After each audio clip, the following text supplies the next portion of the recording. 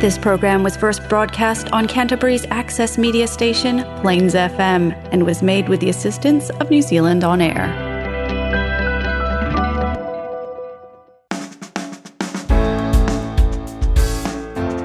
Kia ora and welcome to Garden of Sound, proudly sponsored by Mini Quiz. I'm your host Ian Turner, and today my guest is Jason Peters. Before we get to the show, I'd really appreciate if you enjoy what you hear today to subscribe. Just head to gardenofsound.nz and hit one of the links on the front page. Okay, Jason, he's still drummer for Pumpkinhead as they reform for a special gig as part of this year's Go Live festival.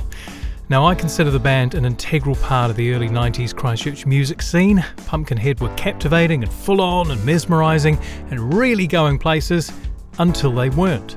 So this week, we find out from Jason what life was like on the way up and what he might have done differently if he had that time again. This is the Garden of Sound interview with Jason Peters on Plains FM 96.9.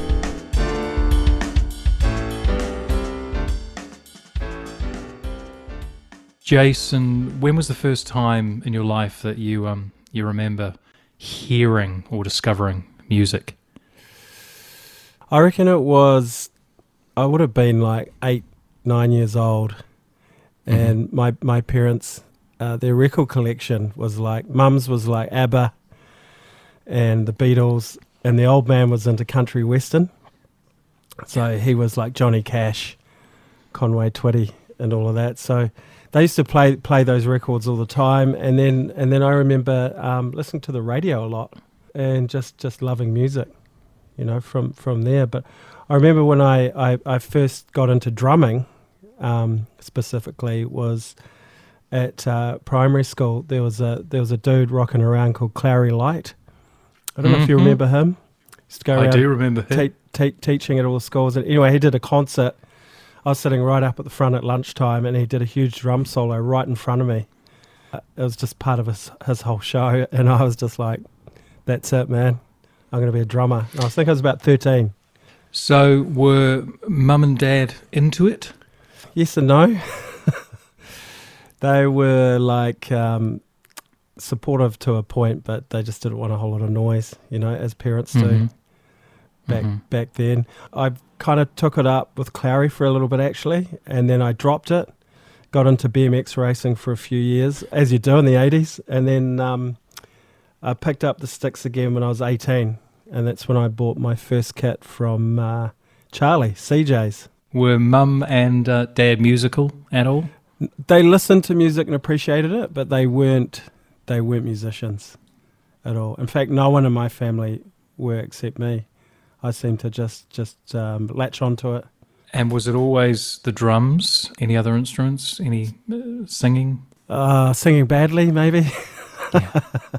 It's always been the drums. I mean, I've done a little bit of BVs. I actually did backing vocals on one of the Pumpkinhead songs, believe it or not. It was Home. And then in my other project, Kong Fui, over the years I've done a few BVs, but it's definitely percussion and drums for me. What was the first group that you got involved with, I presume, post 18 years of age? Drum kit in hand? That would have been a hard rock group called Tempest in Christchurch. Okay. And it was with Vaughan, who ended up joining Pumpkinhead on bass with me. And yeah, we just did a whole lot of hard rock and metal covers from memory. Where were you playing in Tempest back in the day? We played in Littleton a bit, Heathcote Valley Inn. Do you remember that? No. Yeah, so we played there. I remember we played to one of our first shows. We played there, and we played to like 20 people, and I was absolutely packing myself. Why was that? I was just nervous. This is the first time I played in front of people. We'd practiced in the garage a lot. Okay. You know, you don't, and as soon as you get an audience, it's a whole different thing, you know? So was it just the BMX? What sort of music were you listening to at that point? Back then, it was like, I really loved U2. Like okay. I was smashing Unforgettable Fire, Under a Blood Red Sky. I was right into that. I was into Queen.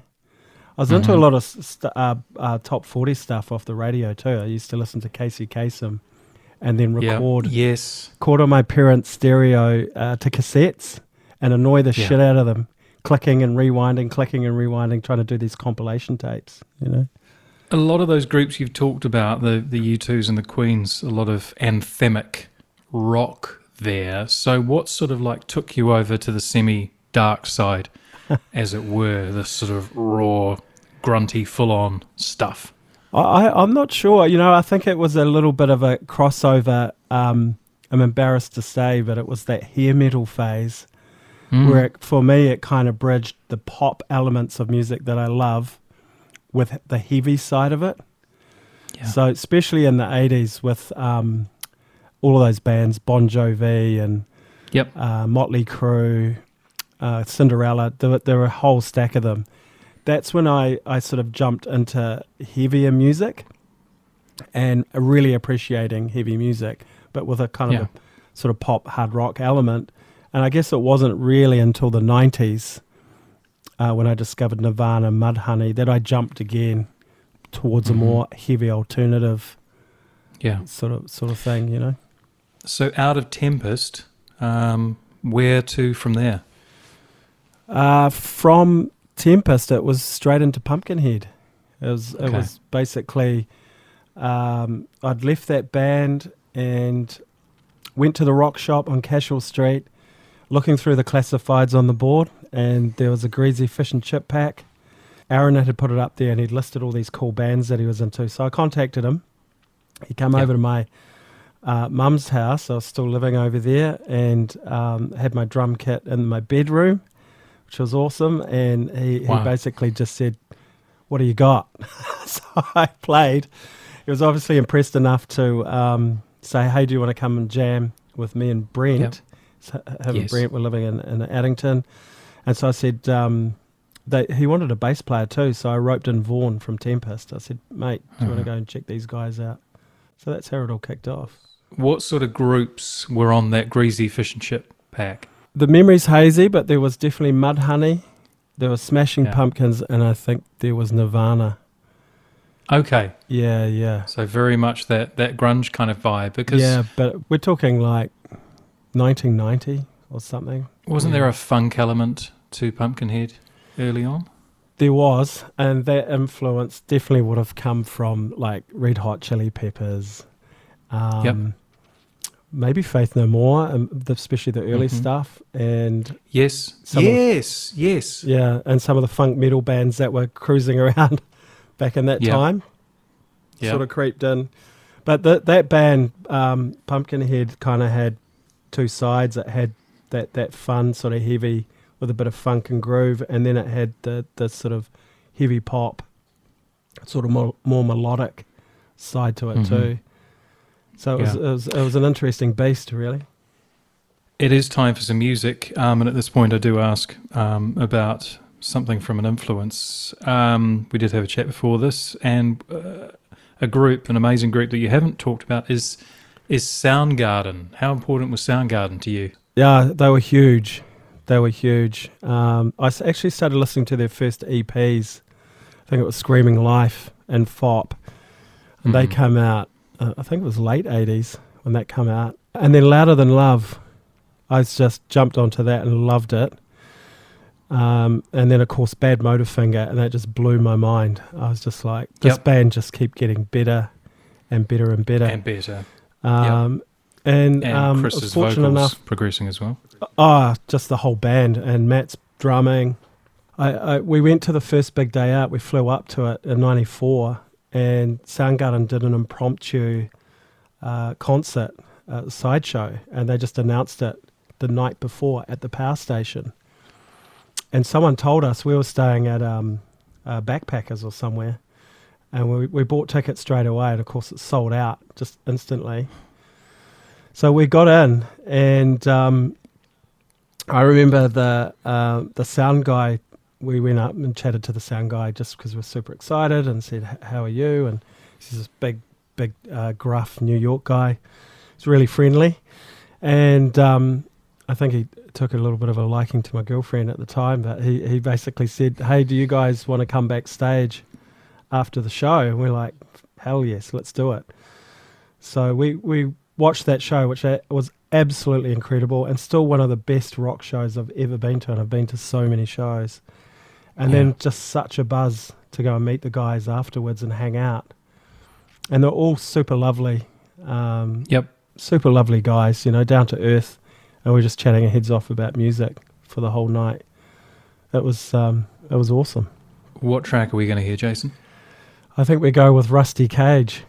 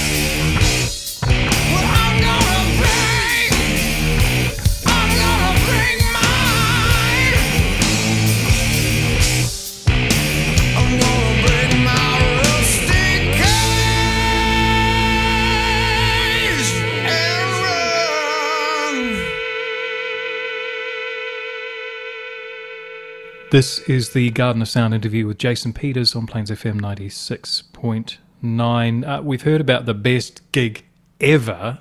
Has anything come close in the intervening, how many years, 25 years or so? There's been a lot of other awesome shows. I'd say, talking about that big day out in '94, Head Like a Hole absolutely blitzed their set at that show. They were amazing. They were incredible. Faith No More I've seen quite a few times, and we supported them. They were awesome as well. And another band I love, a Kiwi band called Shehard, who I've seen many times. Yeah, they're not bad. They just cane it live. It's so good. They were on the same label as us too, so it was awesome. What was the first big gig you ever saw? This is embarrassing, but it was Nick Kershaw. Okay, down by the river, there's a hole in the ground. Yeah, that was my first show as an international show. It was at the Christchurch Town Hall. Who took you to that? Oh, it was a mate of mine, a neighbour. We're into our top 40 sort of new wave shit, you know. Seen some really, really awesome bands back then too, like In Excess at the Town Hall, which was amazing. Yep. Jenny Morris was supporting, and she was the backup singer. And Hoodoo Gurus, there were a lot of great shows back then. When you're, let's go back to 18 and you're playing and there's Tempest and there's Pumpkinhead and so on, what was the Christchurch music scene like? What were the top venues in town? The main ones were McCarthy's Bar at Warner's, and where we played a lot there. And we played a lot there with other local bands, like Love's Ugly Children and 147 Swordfish. 147 Swordfish. It seems just this, holy trinity. Yeah. Because I remember you guys playing at Canterbury University as well, around about 92. Okay. 93. Probably my first and only foray into stage diving. Nice. I was actually going to say the Canterbury University, like some of those orientation gigs were amazing. That was a great venue. Had a lot of touring bands through there. Caledonian Hall, that was another great venue. The big question here is, and one of my all-time favourite gigs ever was you guys supporting Faith No More at the Caledonian Hall. And if you're a fan of Garden of Sound, then you've probably heard me talk ad nauseum about this. How did that gig come about? How did that support gig come about? So John McCarthy, who owned the McCarthy's Bar and Warner's, he was the promoter for that show, and he asked us and another band called Thomas, and we jumped at it. And that was such a cool show. Who brought them to the country? I'm not sure. I think they were on a break. They were on a world tour, and then something happened, and I heard they just diverted to New Zealand, and they decided to do some, small shows for them back then. Yeah. Because they were playing Queenstown. I think they did Wellington, Auckland, and Christchurch. So, and I think, I don't know, Caledonia Hall, was that about 1,000? Sort of max? 600 to 1,000, I don't know. Things were a little hazy. Yeah, true. But I was so excited to play that show, and I remember drumming through our set and looking over stage right and seeing Mike Patton and Billy Gould looking at us, watching us play. Yep. Almost dropped one of my drumsticks. I was just like, holy moly, just breathe, pretend they're not there. One of my lasting memories, outside of that 3 minutes where Faith No More froze on stage, was your cover of Counting the Beat. Ah, yeah. How often did you play that? Have you played it since? Are you going to be playing it on the 24th of July? You never know. We might dust that old... I strongly suggest you do. Yeah, that was a lot of fun. I don't know who suggested that, but we kind of did our own version of it. It was kind of absolutely a little bit more punky, but it was slowed down actually. So we put a bit of meat on the bones on that one. But that was always fun to play. We also did Adults and Children by the Gordons, and that was Vaughan, our bass player, was a big fan of the Gordons, and some of those guys went on to do Belter Space I believe. But Okay. that was fun, that song. But yeah, Counting the Beat, that's the Kiwi classic, huh? How did things progress from there? I guess, well, we did some stuff with Rob Mays on Avalanche, which was amazing. He did the EP compilation with us, Love's Ugly Children, Lurch, 147 and Supertanker. And he did another compilation called Good Things as well. Then we flew up to Auckland and we played 95 BFM festival with Shehard and trying to think who else, Headless Chickens and a bunch of other guys. And we played our show. I actually had a terrible show on the kit. I remember Tom Larkin standing side stage and I was so embarrassed. My kit kept moving around. I was missing cymbals. I was just like devastated. But anyway, Murray Kamek seemed to think we were awesome. He was in the crowd. And not too long after that, he contacted us. And he was interested in signing us to Wildside. Okay. So he flew down and we had a bit of a meeting and he laid everything out. And he was running Rip It Up magazine back then. Of course, two of my favourite bands, Head Like a Hole and Shehard, were on his label too. So it was kind of a no-brainer. We just jumped in. And we were going to be distributed by Festival, which was a big deal back then because we had a really sizable recording budget and they could really promo us. And back then it was all about the CD and the cassette. Yep. You know, very different times. So at that point in time when everything's looking super exciting and so on, what was the big plan? Where did you want to go? Where did you want to play? What did you want to do? I don't know if there was a plan. We just wanted to really play as much as we could, and Murray really pushed that side because he had seen Head Like a Hole and Shehard do the same thing. He was just, any opportunities we could get, we would take them. We had some amazing opportunities. We got to support Primus and Fugazi at the Caledonian Hall. And then we got to play Big Day Out in 95 and Main Stage in 96. So any opportunity that came our way, and we played as much as we could and we toured as much as we could. And it was super exciting. I hadn't really been up to the North Island before, believe it or not, sheltered kaipoi boy that I am. So getting to just roll around to all these brand new places all over the North Island for the first time and record with Phil Rudd at his studio in Tauranga from AC/DC. It was just, it was blowing my mind back then. It was just like, I couldn't believe it, you know, it was really cool. It is time for some music. I do ask for a favourite track. Anything that we can bash out right now, Jason? Should we go Faith No More, Land of Sunshine? Let's do it.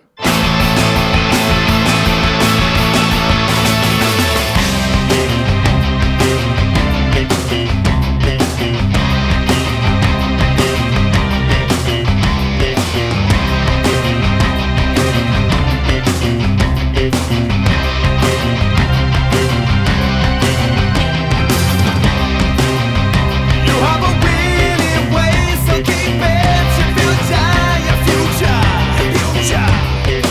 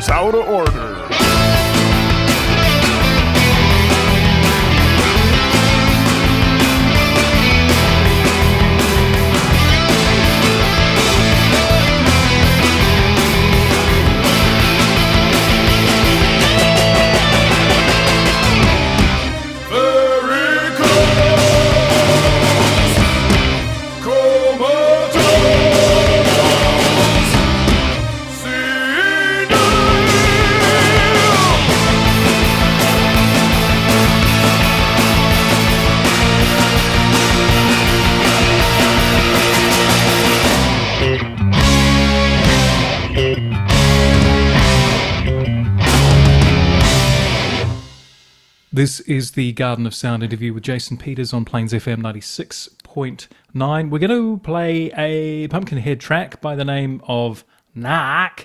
How did this track come about, Jason? I have no idea. I have no idea where this one came from, and I remember Aaron really couldn't stand the song, but we ended up recording it, and it did pretty well. I mean, it was the last song we recorded in 96 with Malcolm Welsford at York Street. Rest in peace. Yeah, where she had recorded some incredible albums there too. So, yeah, I don't know how that song came about, but it's there. What was the general Pumpkinhead putting a song together vibe? We helped out in some of the lyrics and some of the songs just to be helpful. Like I wrote some of the lyrics to I Like, added a little bit into Nark as well, and Aaron helped. He obviously wrote I Like, and I sort of contributed a few lines. So we all sort of helped in that department. But Brent definitely wrote, the lion's share of the lyrics. But musically, most of the riffs would come from Aaron or Jason Harmon, who was our original guitarist back then. And then we'd just build on that, and I would help, the whole band would help structure the songs as they go. That was pretty much how it rolled. So was that your best recording session or recording period with Pumpkinhead at York Street? It was a good session. I really enjoyed recording Sloth with Phil on his farm. That was an amazing experience because we were living at the studio, basically sleeping above in the loft. And every morning my alarm clock was Phil Rudd tuning my kit up for the day's recording, which was pretty cool. Okay. And Dave Wernham, he produced and engineered that album as well, and with the band, and Brent had a lot to do with that album, and that was pretty enjoyable. It was pretty exciting, and we just completely focused on that recording the whole time we were there, because we were on a farm. We were on a kiwi fruit farm. There's nowhere to go, So being in the big smoke, more to do, more to distract you and so on? Yeah, I'd say. I mean, we only recorded one song there, so it was pretty quick. I remember we got DLT in to do some live scratching. Okay. So he actually features on Nark, which was awesome. That's lovely guy too. Quite cool, diversifying, Yeah, instead of finding DLT. Yeah, exactly. And instead of finding, that's how it rolled back then. Instead of finding a sample, you'd actually get a DJ in. He set his decks up, and that everything you hear recorded in that song, that's DLT. So we were stoked. So what is your favourite part of Nark? I actually enjoy the choruses. Yeah, I think they're really catchy. I love the drumming on that. That's definitely got a funk groove running through there. Yeah. But it's just a lot of fun. And we had a lot of fun recording the video to that, which we did in Ponsonby up in Auckland. Yeah. And I remember Dave Hunt, who's now Francis Hunt, he refused to be the grandmother at the end of the shot, who was basically the neighbour that the SWAT team bust in on. So I said, look, I'll do it. Even though I had a full goatee, put cushions up in my chest, and I was the old lady next door, so that was pretty funny. It's a fun song, and we'll definitely be playing that in July, I'd imagine. Super cool. Yeah. Let's hear it.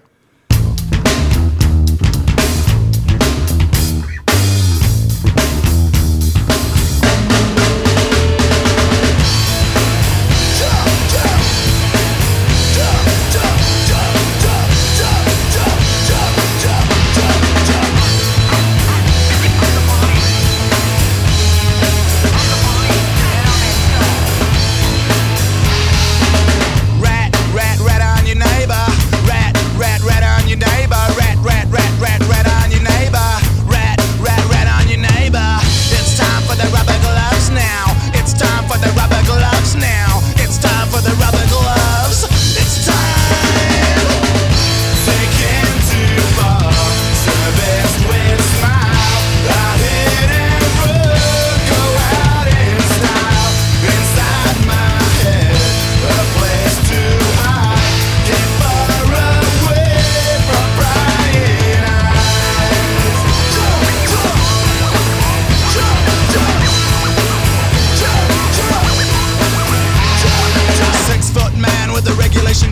he's knocking at my door, now I'm moving in slow-mo. Starsky and Hutch come looking for some action, but I beat them to the car, cause I know what they're asking. Moving across the floor like Michael Jackson, hit the flushing button and I beat it by a fraction. Just like Judas Priest, I was breaking the law, but it wasn't the heat, was the man next door. Taken too far, serviced with smile, a hit and run, go out in style. Inside my head, a place to hide, get far away from prying eyes.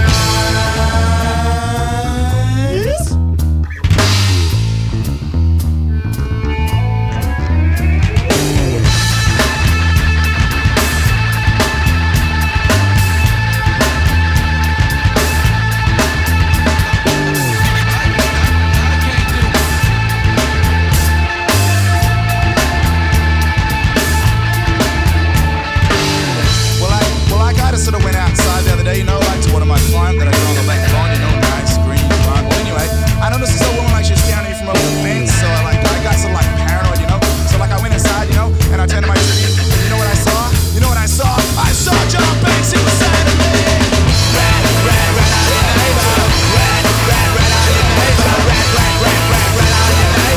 rat, rat, rat on your neighbor, rat, rat, rat on your neighbor, rat, rat, rat on your neighbor, rat, rat, rat on your neighbor, rat, rat, rat, rat, rat on your neighbor, rat, rat, rat on your neighbor.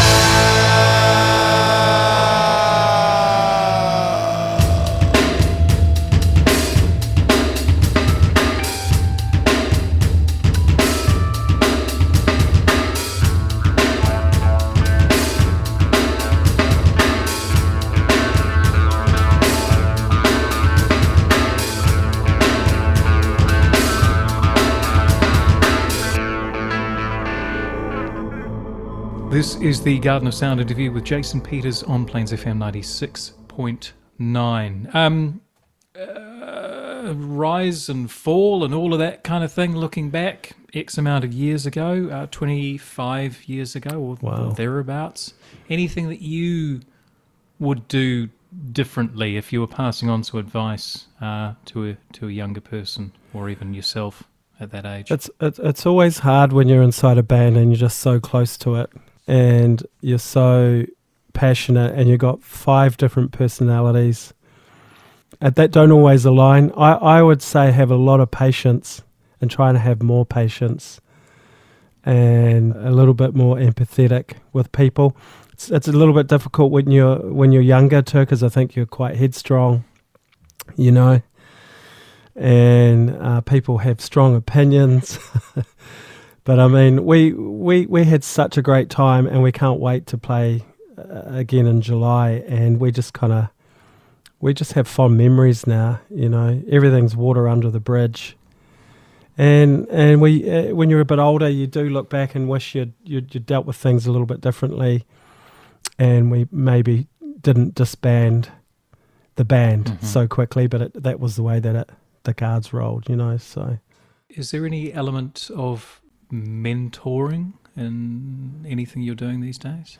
No mentoring, but there's just a lot of lessons learnt along the way. I've worked on a few different projects, musical projects. One's Kong Fui, which I was the producer for, collaborating, which was a funk, soul, hip-hop project, which was a lot of fun. It was kind of quite a departure, but I'm a big fan of funk music, have been for years, so I was kind of buzzed to produce that. And then the other one was a band in Auckland I got into called Hunt the Witch, was like a heavy stoner rock band, which was a lot of fun. Yeah. And made some good friends through that as well. And now my wife and I have just started a touring company called Wax Star Touring, so we're starting to get into the production side of putting on shows. Rock music shows? It'll be everything. Really. Anything that spins our wheels. The first show we're putting on is a Christchurch band called Dillustrate.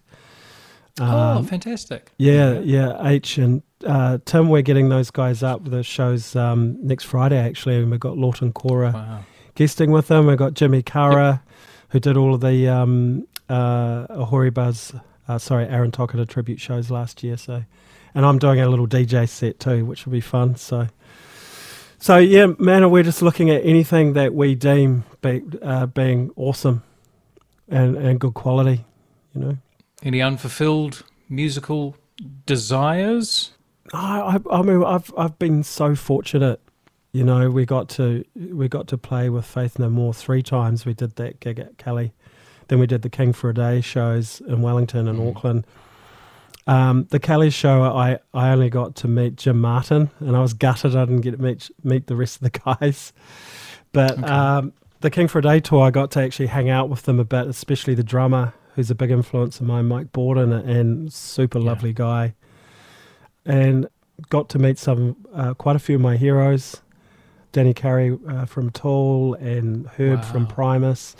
As far as drumming heroes, a lot of musicians along the way. You know, I just pinched myself one of the times. I think we played at the 96 Big Day Out, and I'm standing next to Nick Cave shooting the breeze, and we're just watching Tricky side stage. You know, I could have pinched myself. We're going to go and pay some bills, and we're going to come back and play mini quiz.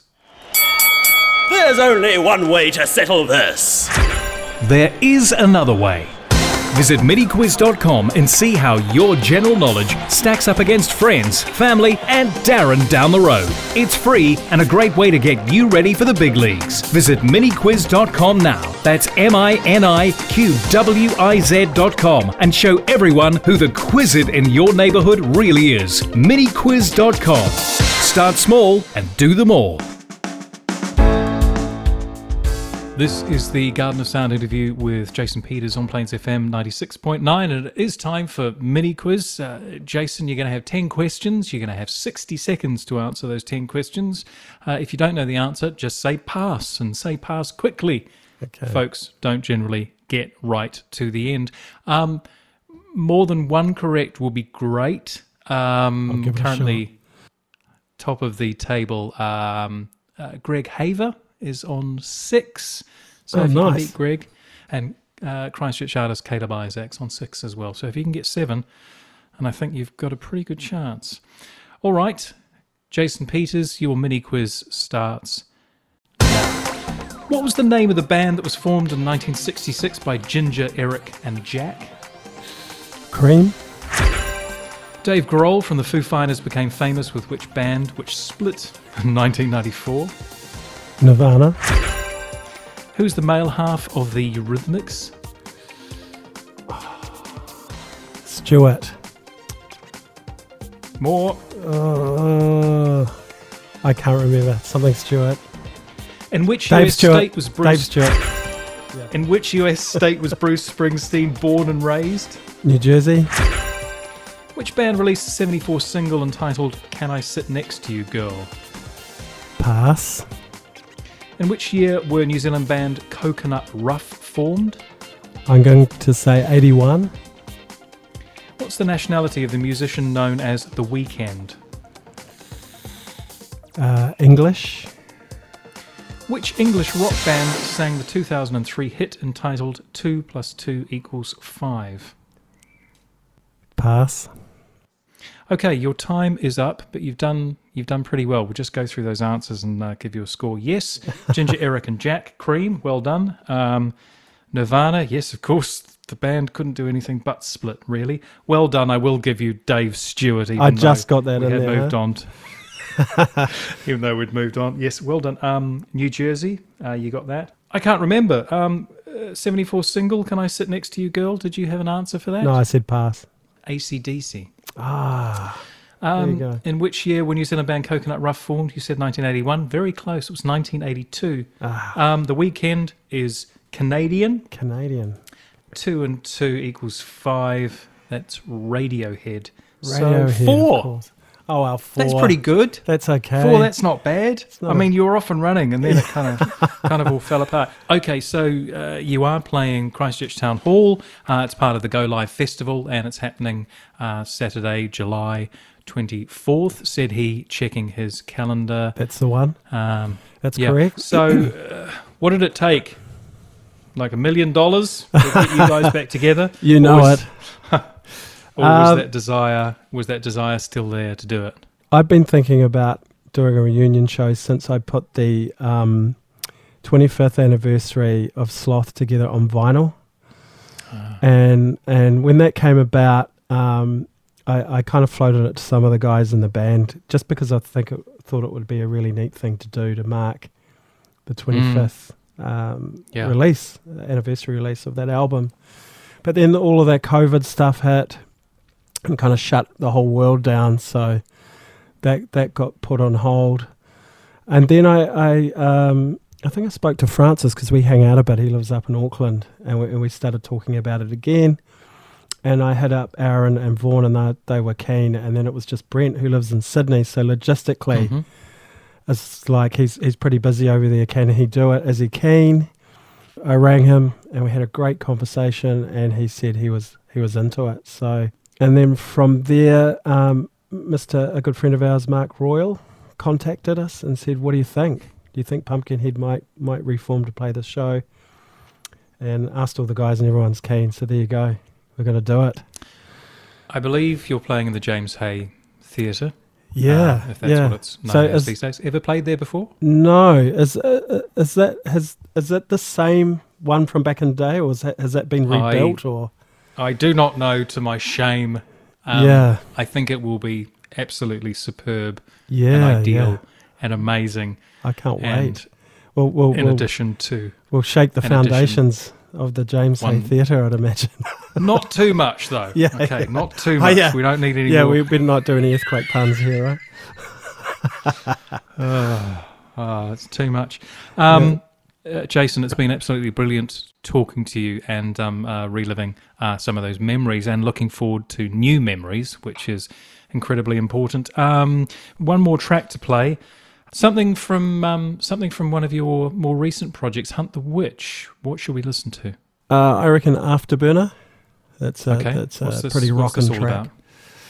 Afterburner is about getting into your muscle car and then going as fast as you can along a desert road with with music that you love absolutely blasting. That's pretty much what it's about. Wonderful afternoon. Jason, thank you so much for being on the show. My pleasure. It's great to chat.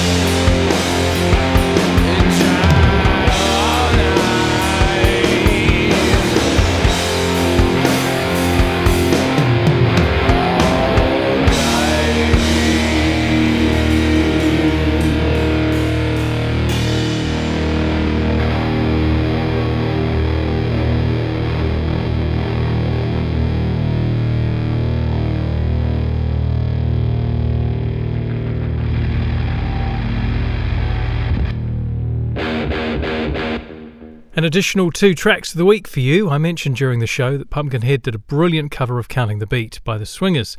I don't have that version, but the original is most certainly a classic.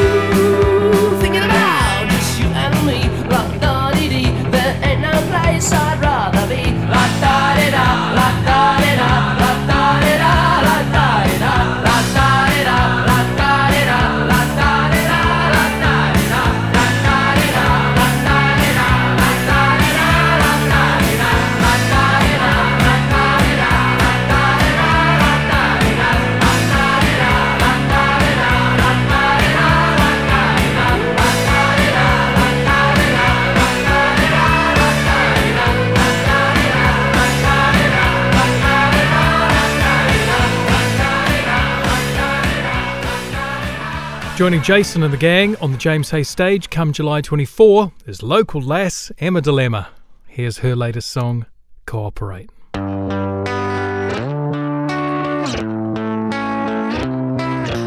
moment that I first saw you, I was drawn to your outfit and your hair and eyes and shoes and everything that you were doing, so I followed you. Stayed at least 10 paces behind so you wouldn't notice me until I was ready to be noticed by you. We will be in love someday. A power couple of friends will say, just you wait. I'll be so happy, it's gonna be great. I just need you to cooperate.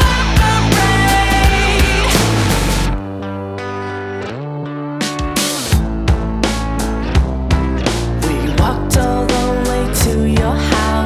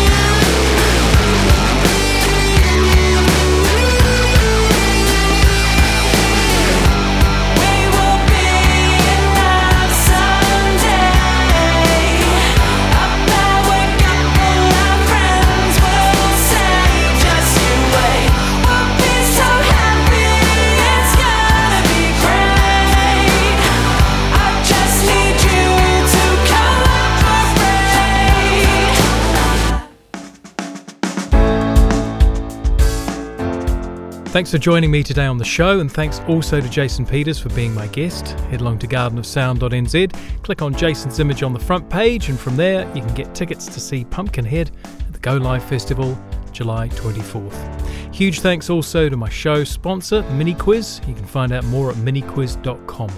I'm Ian Turner. I look forward to bringing you Garden of Sound, same time next week. In the meantime, keep well, keep listening, and keep playing. Inohora.